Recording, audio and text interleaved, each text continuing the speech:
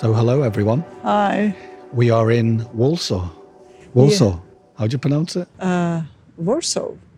Warsaw. Warsaw. Warsaw. Warsaw? Yeah, it depends what country you're in. It sounds different.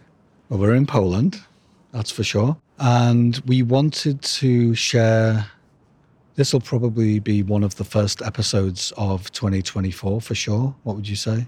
Yeah. And it's a topic that's definitely come up a lot last year in 2023. And that's how to overcome the fear of public speaking. And the fear that comes with a discomfort, I guess. Is it performance? Is it what will people think about me? Is it the fear of being in front of people, being exposed, being visible? All of that. So what I wanted to share is that in my early career as a people manager, so you could say this was like late 90s, early 2000s, one of the biggest things that caused me a healthy dose of fear in some of those first positions was when I was told that I had to speak in front of groups, whether it's a small group, a large group, didn't really matter about size. And interestingly, that if you remember from previous episodes that, you know, I'm a musician, I've been a DJ before, and that scenario when I had the musician or DJ hat on, yes, sometimes I was uncomfortable, but it wasn't the same. And interestingly, back then, I thought that this situation is completely different, although it's not situational. It's just that you have a fear, you have a heavy dose of fear and you feel uncomfortable, and that looks like it's something that you can't do, that topic. And this topic is obviously the topic of public speaking and how to overcome the fear of it. I was petrified. I'm not going to lie. I was really, really uncomfortable. In fact, I would do pretty much everything I could creatively to avoid presentations in front of bosses, to avoid giving an update in front of the department, you know, these kind of things. But interestingly, I wasn't too afraid to do it in front of my own team, the people that I was responsible for. So yeah, go figure, right? And it's interesting now that I actually cannot get enough of public speaking. When Mira and I do summits, when we do live podcasts or a masterclass, or we speak in front of people, for me, I don't know about Mira. Mira can tell you her experience now, but it's quite energizing. I really look forward to it. Although Mira knows that my secret is pretty much every time I've accepted a gig, maybe even the day before, hours before, sometimes I might get really nervous and jittery and get fearful. And rather than run away from the problem or challenge, I will say to Mira, hey, what's going on? I know I accepted this gig, but I feel really scared. I feel like an imposter. Do I really want to go onto that stage? I want to exit sideways and run away and go outside. But then Mira always reminds me that it's okay. It's okay to feel whatever you feel in the moment. And all I can say from my side is that the more that I just leaned in, that I was allowing myself to be vulnerable and feel whatever I feel and just did it anyway, it incrementally got easier and I gained more confidence. And trust me, I've tried everything, every trick in the book. I've tried NLP to overcome my fear. I've tried standing in the circle of excellence. I've tried so many different strategies. Everything. And none of those actually worked. The only thing that works, and actually the only thing that I've noticed working for our clients, is when they allow themselves to be uncomfortable and vulnerable and just lean into the fact that until they get a bit of mileage and they get into it, it may be a bit wonky. You may have a bit of a jittery, fluttery voice. I often did and felt really embarrassed. But interestingly, either people were very sweet and just didn't give me feedback, or no one really notices fully, because sometimes you can start off a bit wonky and then you gain a bit of confidence and then suddenly everything's okay.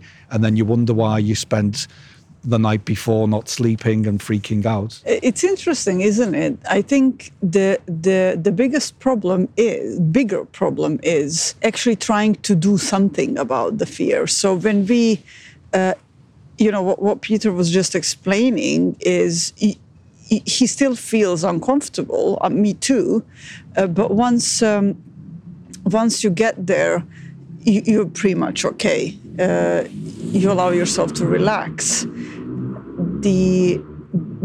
So that's not a problem. It's not a problem that we feel these uncomfortable feelings and that we have fears and all of that. What is the problem is when we try to fix it, when we try to manage our feelings, when we think that something is not okay with the fact that we feel what we feel, and try to do something about it, because then it looks like it's a bigger problem, and we spend lots of energy and time thinking about it instead of getting out there, getting ourselves visible, getting in front of people, saying what we are there to say. One of the other things that was interesting is I, for example, wasn't scared that much of public speaking or speaking in front of people. For me, bigger fear would happen afterwards. It was like, how we would call it, Peter, like a hangover or a little PTSD of the experience, because I would so much enjoy in doing it. I would feel, I would relax and be vulnerable. When you're exposed to people, you're vulnerable.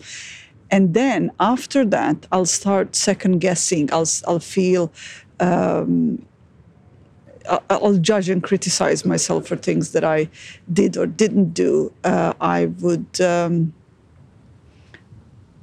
it through, run the film through my mind over and over again, feeling really, really uncomfortable. So that's also the experience of, and then when you experience that, you're kind of reluctant to do it.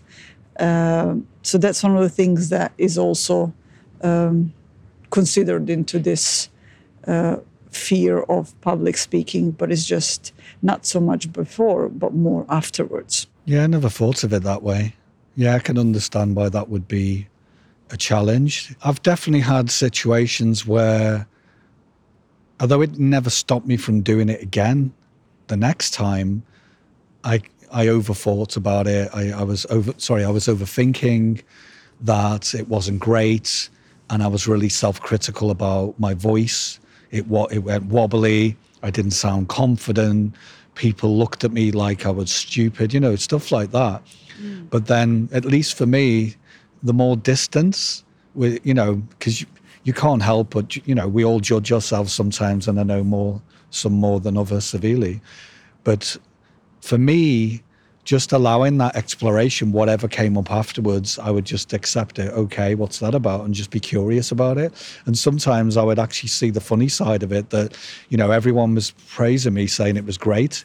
Whether it was or not, they were just being nice. But the fact that I was getting positive feedback, but then 10, 15 minutes later, I'd be saying, no, can't accept that. It was rubbish. I really need to improve.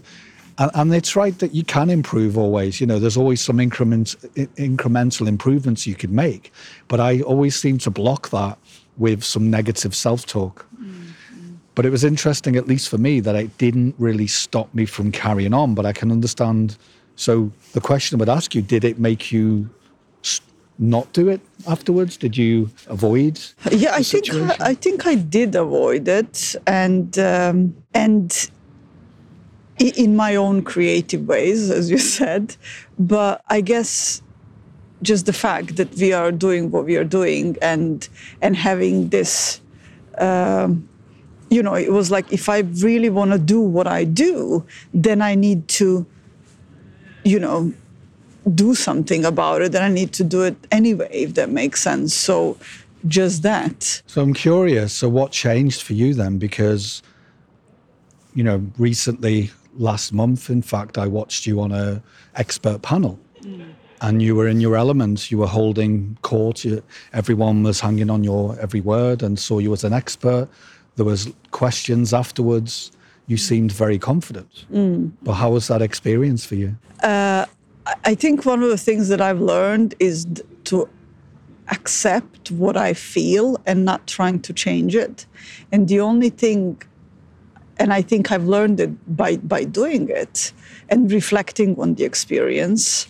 And that's what, we kind of advised all of you to do, do it and then be vulnerable enough to reflect on the experience, to learn from it. And then and I think the only thing is that I kind of do before is I'm not trying to do it in any way. I don't have any intention in terms of, I need to look smart, say smart things, or say certain things. What I need to be is be present. And that's the only thing that I kind of focus on, be present as much as I can in order to hear what other people are saying, in order to be able to respond to what is going on, and in order to connect to the people in the audience. Yeah, I would agree with you there. The more that whatever you think and feel at the start, it's okay. And, you will have nerves. But once your mind settles, as Mira says, and you're in clarity, you're present, you are gifted with connection to the audience, you're connected to yourself, and you're more likely to be able to center yourself and feel grounded and get anchored again. And then more often than not, at least that was my experience, regardless of what happened, I could deal with it. And, there will be situations where, we've done so many public speaking gigs, there has been calamities, whether it's with a broken microphone, people interrupting you, a difficult crowd, whatever it is. But now when I think about it, I don't know. It's quite exciting to deal with this stuff, and you never know what you're going to get. Although if you would ask me years ago, back in the early 2000s, I would have given you every excuse as to why that wouldn't be something I could deal with, or had the resilience, or was able to survive. And now when I think about that, it does sound a bit ridiculous. But I totally get it. We have lots of conversations with people from all over the planet who are super amazing at what they do, and in certain contexts are super confident. But when we touch on this topic of public speaking, it seems to be quite a big Achilles heel for many people. And that's why we wanted to explore it. And the main thing is to really lean into the fact that it's okay to feel whatever you feel. And there isn't anyone we've ever met who's top of the game in terms of being a public speaker.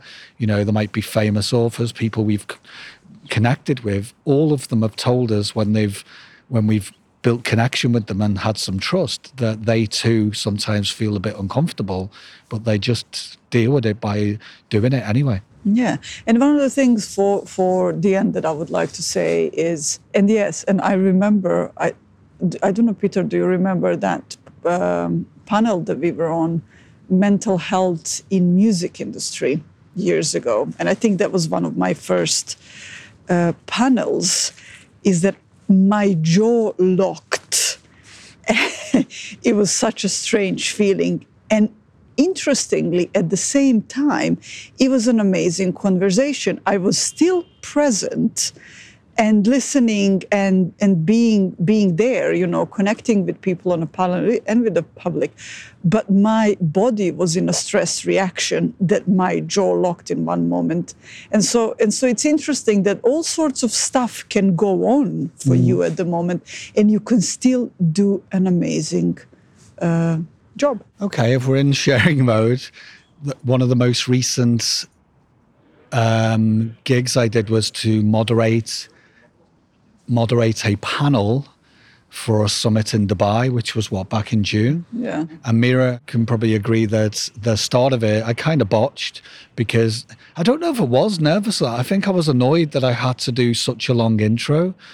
And I was back and forth, sometimes where you're very indecisive. So it was actually my fault. I can't blame the panelists.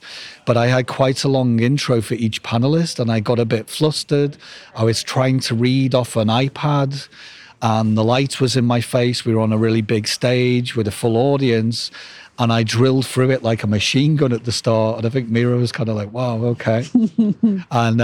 But as soon as that was done, no one No one flinched. I was able to moderate the panel really well and have an engaging and connected and insightful panel for 90 minutes, and it was completely fine. But again, if you would ask me years ago, I would have ripped it apart. Oh my God, what a terrible intro. I feel embarrassed. It's okay. We've seen some of the best people, politicians, completely botch things, and it happens. But because, again, they just do by action, they just carry on doing it regardless. They just don't really care. Yeah. And that's the thing. And you can get to that stage as well. It's not an impossible high benchmark. It's just that you need to have a go. Yeah. And, we all have to start somewhere. And it's really worth having a go. That's all I can say. We're not selling it to you. We're not trying to push you to do something. But even if you are a bit uncomfortable or a bit apprehensive, do it anyway. And you'll find that most audience, I would say 99.9% of audiences, unless you're doing improv stand-up, you're a stand-up comedian, sometimes, they can get ripped apart by the audience and they get heckled and stuff like that. But most public speaking gigs, whether it's a presentation in front of your boss or your team, or you're speaking in front of a large audience in your own company, or you're speaking on a stage about a topic you like, whatever it is, usually 99.9% of the audiences are really supportive. They're lovely. And if they notice you doing something a bit wonky, quite often they just don't react. They're completely fine with it, because we've all experienced seeing what can go on. And I think many people, depending on, when you get to a certain age, have already had to do a certain level of public speaking. And we've all been there. So it's kind of like, yeah, I've got your back. It's okay. We're still listening, and most people recover. Yeah, I think we all recover. Nobody died from public speaking, but it feels like. Not that I know of. It feels like it, and just because it feels like it doesn't mean something is wrong. But it's, and I mean, you still get nervous, as you said, before, but you just don't do anything about it. And I think the biggest takeaway from what we were saying, you probably heard something that you needed to hear, but the biggest takeaway is, because you feel uncomfortable, it doesn't mean that something is wrong with your speech. It doesn't mean that whatever you think is happening is actually happening. It's your fear creating the story. So you don't need to do anything. Acknowledge, accept what you feel, and keep on going with what you've already planned. Don't change anything, because this is what happens. People start to change the way they feel, or they start to change whatever they prepared as a topic of speech, or doing something new, different. That insecurity, the moment, feels like something is wrong, and then something needs changing, and then we start taking action in that direction. And as always, we'd love to hear what your thoughts and feelings are about this episode. So thank you for listening. Bye. Thank you. Bye.